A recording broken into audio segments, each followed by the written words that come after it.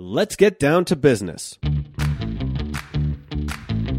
Welcome to Profits and Purpose, a Colorado Business Roundtable production that unapologetically tells the story that business is good through conversations with Colorado's business leaders. Please welcome your host, the president of the Colorado Business Roundtable, Debbie Brown. Welcome to Profits and Purpose, a podcast from Colorado Business Roundtable, and I'm excited to have a special guest on today, Jesse Mallory, who is the State Director for Americans for Prosperity Colorado. Previous to that role, Jesse worked in the Colorado State Senate, serving as the Chief of Staff to Senate President Bill Cadman and President Kevin Grantham. He's a graduate of CSU with a bachelor's in political science, and I've had the pleasure of working with Jesse for many years. And welcome to the podcast, Jesse. We're so glad you're here. Yeah, thanks for having me. I'm really excited. Hey, before we jump into issues of the day and some of the work that you're doing with AFP, tell us a little bit about yourself. How did you end up working in the political sphere? I don't know that it's anybody's big dream when they come out of high school or college to work in politics, but how did you end up in that role at the Colorado State Senate, first of all, and how did it lead you to where you are today? Sure. I started getting politically involved in college. I was apolitical, largely. Actually leaned pretty far left, like most young people. And I started by just registering people to vote and getting engaged in conversations and folks. And then the more I started to read about the parties and the political process, the more interested I got. Wandered into a young college Republicans meeting, got to know some of those folks, got engaged, and it just like one thing kept building where I used to just show up to meetings and I was helping, then I was running them, then I was leading the CSU chapter, then the state chapter, and then someone's like, hey, you want to work on a campaign? I said, sure. This, it was Bush Cheney re-election. I thought, yeah, this will be fun. And it just kind of snowballed and started working on campaigns and went to Virginia, lived there for a little bit, working on some campaigns, and then came back.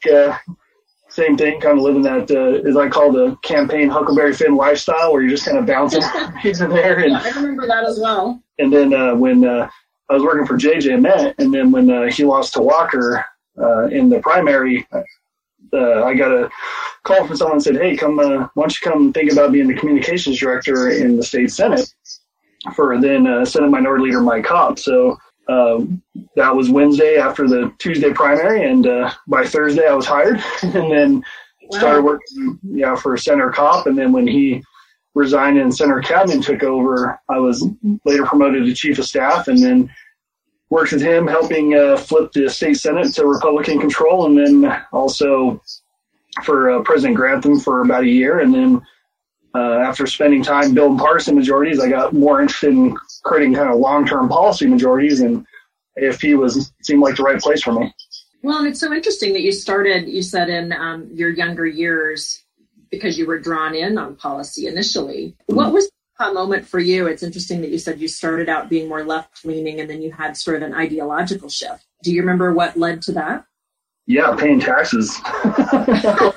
and just getting in the workforce when I thought, man, it'd be great if we all just kind of did our part and fair share and all that. And I saw it out in reality. It was like, man, this doesn't really work. And I was trying to figure out why I was working so hard and bringing home so little.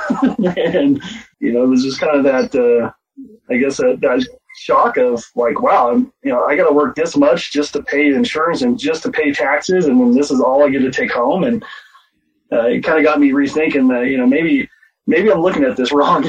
And that, brought me down the path. Yeah, economic issues have always been pretty important to me, so I can relate to that as well. And it's interesting, too. I find, you've had such a good career helping people get elected, helping leadership serve at the state capitol, a lot of behind-the-scenes roles. Is AFP the first time where you've been front and center as far as leading the organization here in Colorado? Yeah, before that I was, I'd be the spokesman for a candidate, but largely it was dependent on them. This was a little bit of a change because I was the one driving the narrative. I was the one doing the radio, and that was a big shift for me because I remember the first time I did my first radio interview was with Kanda or Krista Kafer, sorry, and she was very sweet. I'll give it that. She was very helpful.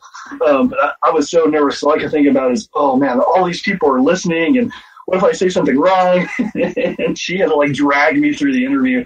I texted her afterward and said, I really appreciate how nice you are. Nice. I'll have to send her a copy of the podcast and have her give you you a scorecard. Know that she was one of your first, interviews. It's super fun. This is new for me, podcasting. So, I thought it was kind of cool until my son told me, everybody has a podcast. That's not such a big deal. Yeah, could do that, man. I always let my wife and daughter listen to my interviews and give me pointers. And finally one day I was like, you can deliver this criticism a little more constructively. It's true. I love hearing about your background because I think I've known you for such a long time and all those different roles, and I've really enjoyed working with you. And I think in some ways it's all really culminated to the role that you're in today has just been, has such a pivotal opportunity in Colorado, especially talking about economic issues. So for the folks who are listening, tell us a little bit, just big picture, Americans for Prosperity stands for and what your role is with AFP Colorado.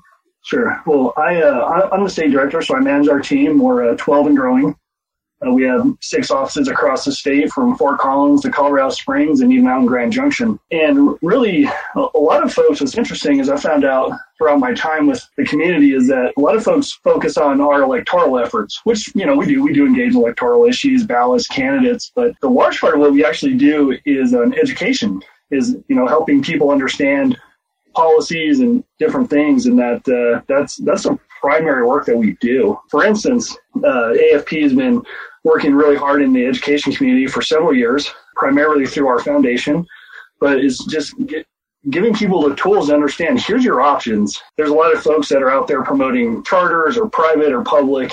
And our belief is every kid, as a parent, and I'm sure as you know as a parent as well, that each of your children learns a little differently. They take information in different ways.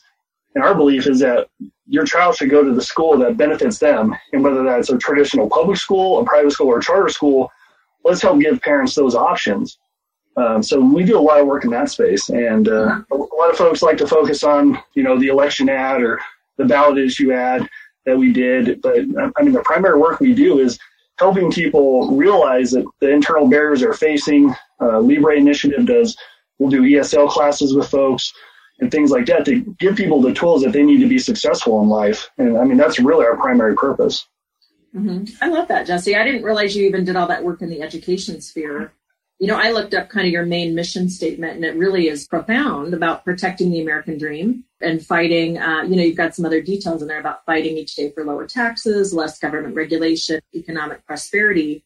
But I like that it's under the header of the American dream, which I think, really fits what you're trying to do in education as well. If people don't have opportunity, within the education space, they won't achieve their American dream. So is that kind of a picture theme for AFP? Yeah, no, I think that's a great way to capture it. Our AFP exists to transform the institution of government in order to, help people with lower tax levels, with better education opportunities.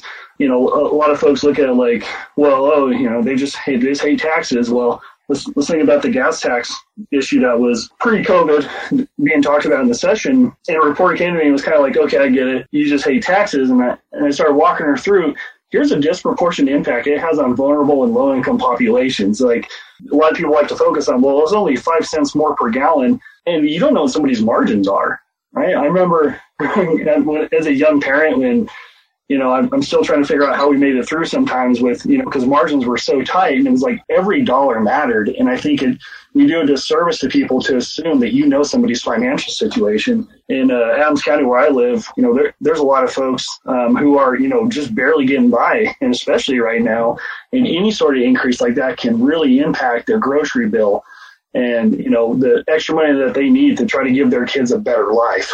Well, and I'm glad that AFP and that you're making that argument, that it's not just, free money, it's somebody's money. And if the government or some entity is going to require that from someone's paycheck or from their pocketbook, it's got to be for really good reason. Does have impact on people's lives one way or the other. And that's the, I think about some of these parents I know who, they're trying to give their kids different opportunities, be it through athletics or other things, but they have to do payment plans. They're paying, $5 a week or whatever it is in order just to give their kids that opportunity. And a gas tax increase might actually take that away. Those are sort of things that I think about. Tell me, you mentioned the coronavirus, and of course that's changed everybody's plans and scope, obviously, for 2020, really at a time where we've got such economic uncertainty and devastation, coupled with the health issues, of course, and the fear of what could happen still on the health front. How has that affected your plans for 2020 looking forward? What were your priorities perhaps at the beginning of the year, and how did you have to adjust those? So, a lot of our priorities maintain the same. It's obviously just the tactics look a little different. Yeah. I remember thinking, no, this will be, a really uncomfortable few weeks. And I was off. But a lot of what we do, it's hard to build a community and advocate and do those things when you're unable to see people. But there was a story that was, I think CNBC posted it initially, or someone, and it spread, and how we just switched digital. Surprisingly, I guess not surprisingly, a lot of folks are sitting at home right now on their phones, their computers, more than they ever have. So we've been connecting with people digitally, talking about issues, saying, hey, here's some tools to help educate you on, this issue, or like our Healthcare Reimagine campaign, because obviously healthcare is a big issue right now with the coronavirus. So one of the things we're doing is really pushing telehealth. Colorado, telemedicine, when you think about telehealth, telemedicine, Colorado has been a leader there. I remind my colleagues, we were doing it long before it was cool. And so Colorado's been advanced in that area. But there's still some issues. Like, we found out that there are government barriers to giving Medicaid patients telehealth, and which is a huge problem, because you have vulnerable populations that don't want to go sit in the waiting room. We have to make sure that they have that option. There's folks who would rather talk to their doctor in the comfort of their own home, and they'd feel much safer. So we're working to educate folks on that right now. And frankly, people are picking up the phone a lot more than they used to, because I don't know about you. I've talked to the warranty dealer department, who calls me throughout the day repeatedly about a vehicle I don't own, just because I was bored. Like, hey, let's see what they want. And there's just a lot of folks who are looking for, something to engage on, a policy to, think about, something, to give them a purpose. And, what for some folks is a really unfortunate time. It really is. And I like what you're doing on the healthcare front. A lot of older people don't know how to use Zoom. It's been I've had to learn how to use, and I don't consider myself an older person quite yet. But, there's all these implications regarding technology, and is it in place, especially, some of our members are involved in broadband and some other technology infrastructure, where I think we're seeing some weaknesses perhaps in Colorado, where, it could be interesting to see how budget is reprioritized in light of kind of what people need going forward, and expectations were for 2020 before that. With the dip in the economy, we're going to see.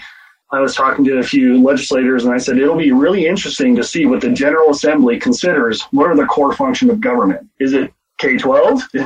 Is it healthcare? Is it infrastructure? Where's the money going to be spent? Because now more than ever, there is a true limited amount. Yeah, and I would think that, you guys are involved in all those different discussions regarding spending, regarding potential state bailouts, stimulus. In some ways, Jesse, I know for my work with Colorado Business Roundtable, I feel like I'm busier than ever, because we're part of some of those discussions regarding economic recovery. And working with government officials, academia, nonprofits, like getting a lot of people in the room with the groups that I represent, which is the private sector. How do we come up with plans that are actually going to lead to an economic recovery? Do you have kind of, what's the big advice coming down from AFP on some of those budget and economic issues going forward? Sure. Well, thinking about federal bailout that Speaker Pelosi was considering, our contention with that is states have a lot of options.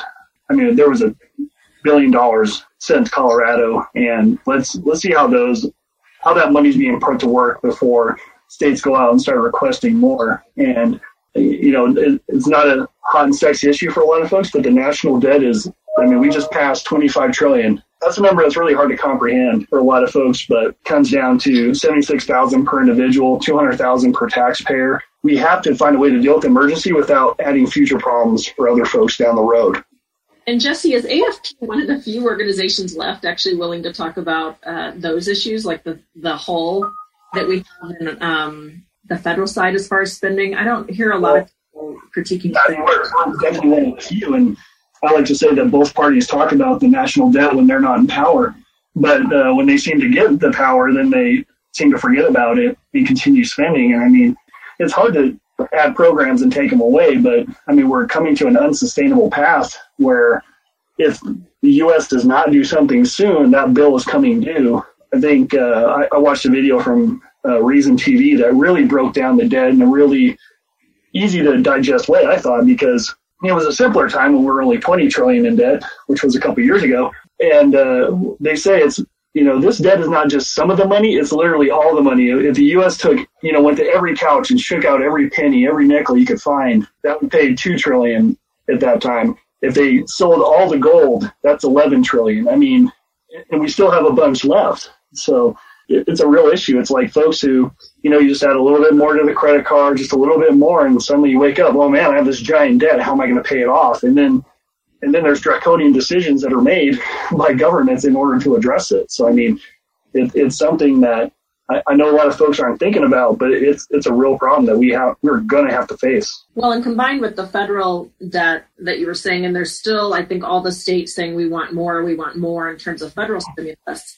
We've got, last I heard, $3.3 billion, money that's got to be sorted out in Colorado. I mean, you probably look at that and maybe you're glad you're not serving in leadership at this point in the state Senate. Those were tough numbers, to come together collaboratively and cut that money from the budget. How do you think your friends and my friends are doing at the state capitol on that important? I have no illusions that there's going to be difficult decisions that have to be made. And, of course, everybody wants to, protect programs that they hold valuable and that there's communities that'll be impacted. And I think this comes to a point where you have to decide, at what point do you say, maybe we can't afford to, certain handouts anymore. I mean, one for me personally that drives me crazy is the ones that we do for a lot of these Hollywood companies. And I'm thinking, with the budget crisis we're in right now, maybe now's not the time to do that. And those are the conversations that I believe have to be had in order for us to get there, to start closing those gaps. And as the economy starts to rebound, and this time's different than any other, I can remember years down at the Capitol where, as more revenue starts coming in, the Joint Budget Committee would then, their 1331s, which allows them to do certain things when the legislature's not in session, starts funding programs and doing other things. We will move beyond this. It's just a function of when, and we have to make sure the decisions we're making, like as the Joint Budget Committee was considering adding another $990 million to the Colorado's pension debt. I mean, it's like, we have to make sure the decisions we're making aren't creating more problems for us down the road that are going to be even more difficult to deal with. It's not an easy thing. So, I mean, my hope is that as folks speak up and start to voice their concerns, that we can find a path that, addresses us and gets us through this in the least painful way, but accepting the fact that there are certain things that the government's going to have to decide, maybe now's not the time to do this anymore. Well, and I think to your point, it's going to be painful. It's a matter of, what level of pain, and like you said, what gets cut. And I'm hoping, I feel optimistic that there's a lot of folks who, are going to put political stuff aside just a little bit and be extra collaborative, because there's going to be pain on every area that the state has funded in the past years. Colorado has, for the most part, is actually pretty good about that. I think what separates us from Washington is I'll send congressional offices and they say, well, this office is, saying that they're going to do this. And, we're seeing the movement here. And I remember I asked the silly question of, can we just pick up the phone and call them? Apparently the answer is no. That's not how they do things. Calls and alert. That's what we're thinking. So I think that's why we have a way of getting things done. Perfect. Hey, Jesse, we're almost out of time, but before we drop off, I want to hear more about what you're working on trade. I sort of feel like, and you might feel the same way, like once we're able to get through the health uncertainty and people have more consumer confidence to get out there and, dine and perhaps, have sporting events again and get their businesses running, that's the engine that's going to get us going again. Cutting is actually going to help that. We've got to get the economy moving really quickly again. Tell us about what you're working on trade, sort of in light of that economic recovery. Yeah, so we've been pushing about a free trade effort for some time, and it's Trade Builds America, and to really show them the benefits of free trade. And I think at a time like this, when people are really uncertain, a lot of folks will kind of default to the protectionism. Like we we need to pull back. And it's like, no, now's the time that we need to make sure that we're breaking down barriers to where people can freely move goods and services, across the nation and across the globe, because that's how we're going to pull out of this, what has really become a global pandemic, is that we need to get the movement, we need to get the confidence up. What we can't do is resort to protectionism and putting up barriers to say, well, we don't want these goods, or we don't want these, to do things like this. It's the way we dig out of this is moving forward. And like you said, building that confidence to get people back out there, engaged in the economy. I mean, people, don't realize of all the secondary impacts of things that when these places close, the ripple effect they had on other businesses that were supporting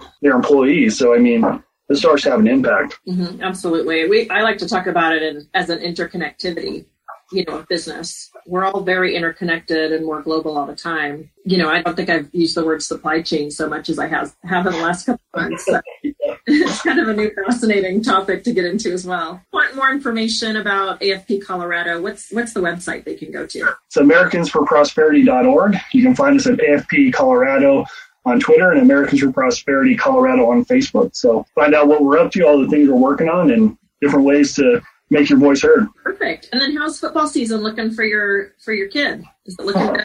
Well, we just had this talk yesterday, and I said, looking at the phases, looking at all this, it may not be an option, but we negotiated a little over a month ago. I bought him a throwing net so he can keep working on his passing, and he's doing all he can and trying to maintain hope. But I said you may find yourself playing basketball, in a couple months rather than starting out in football. So we'll see.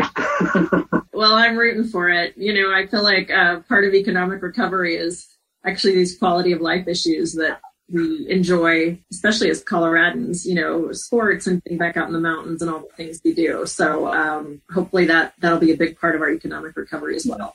There's a lot of kids who, this is the outlet they need. And I have a lot of kids that I coach that, this is what they do. This is, what helps them, process when they're, some of them have some pretty difficult homes. And, this is what they do to be with their friends, to do something they love. Yeah, absolutely. Well, thanks so much for the time. And, I think we have so much in common with Colorado Business Roundtable. We are trying to create a Colorado that helps businesses thrive, because we know when businesses thrive, it certainly helps people and it helps communities. So we appreciate that you are also such an advocate, and AFP has been for a really long time, an advocate on economic policies that help people find and create their own American dreams. So thanks again to Jesse Mallory with AFP Colorado for joining us on Profits and Purpose today, podcast sponsored by Colorado Business Roundtable. This has been a presentation of the Colorado Business Roundtable. Be sure to check out all of our episodes on podcatchers everywhere and cobrt.com. Our technical producer is John Ekstrom in Deft Communications. Thank you for listening to Profits and Purpose.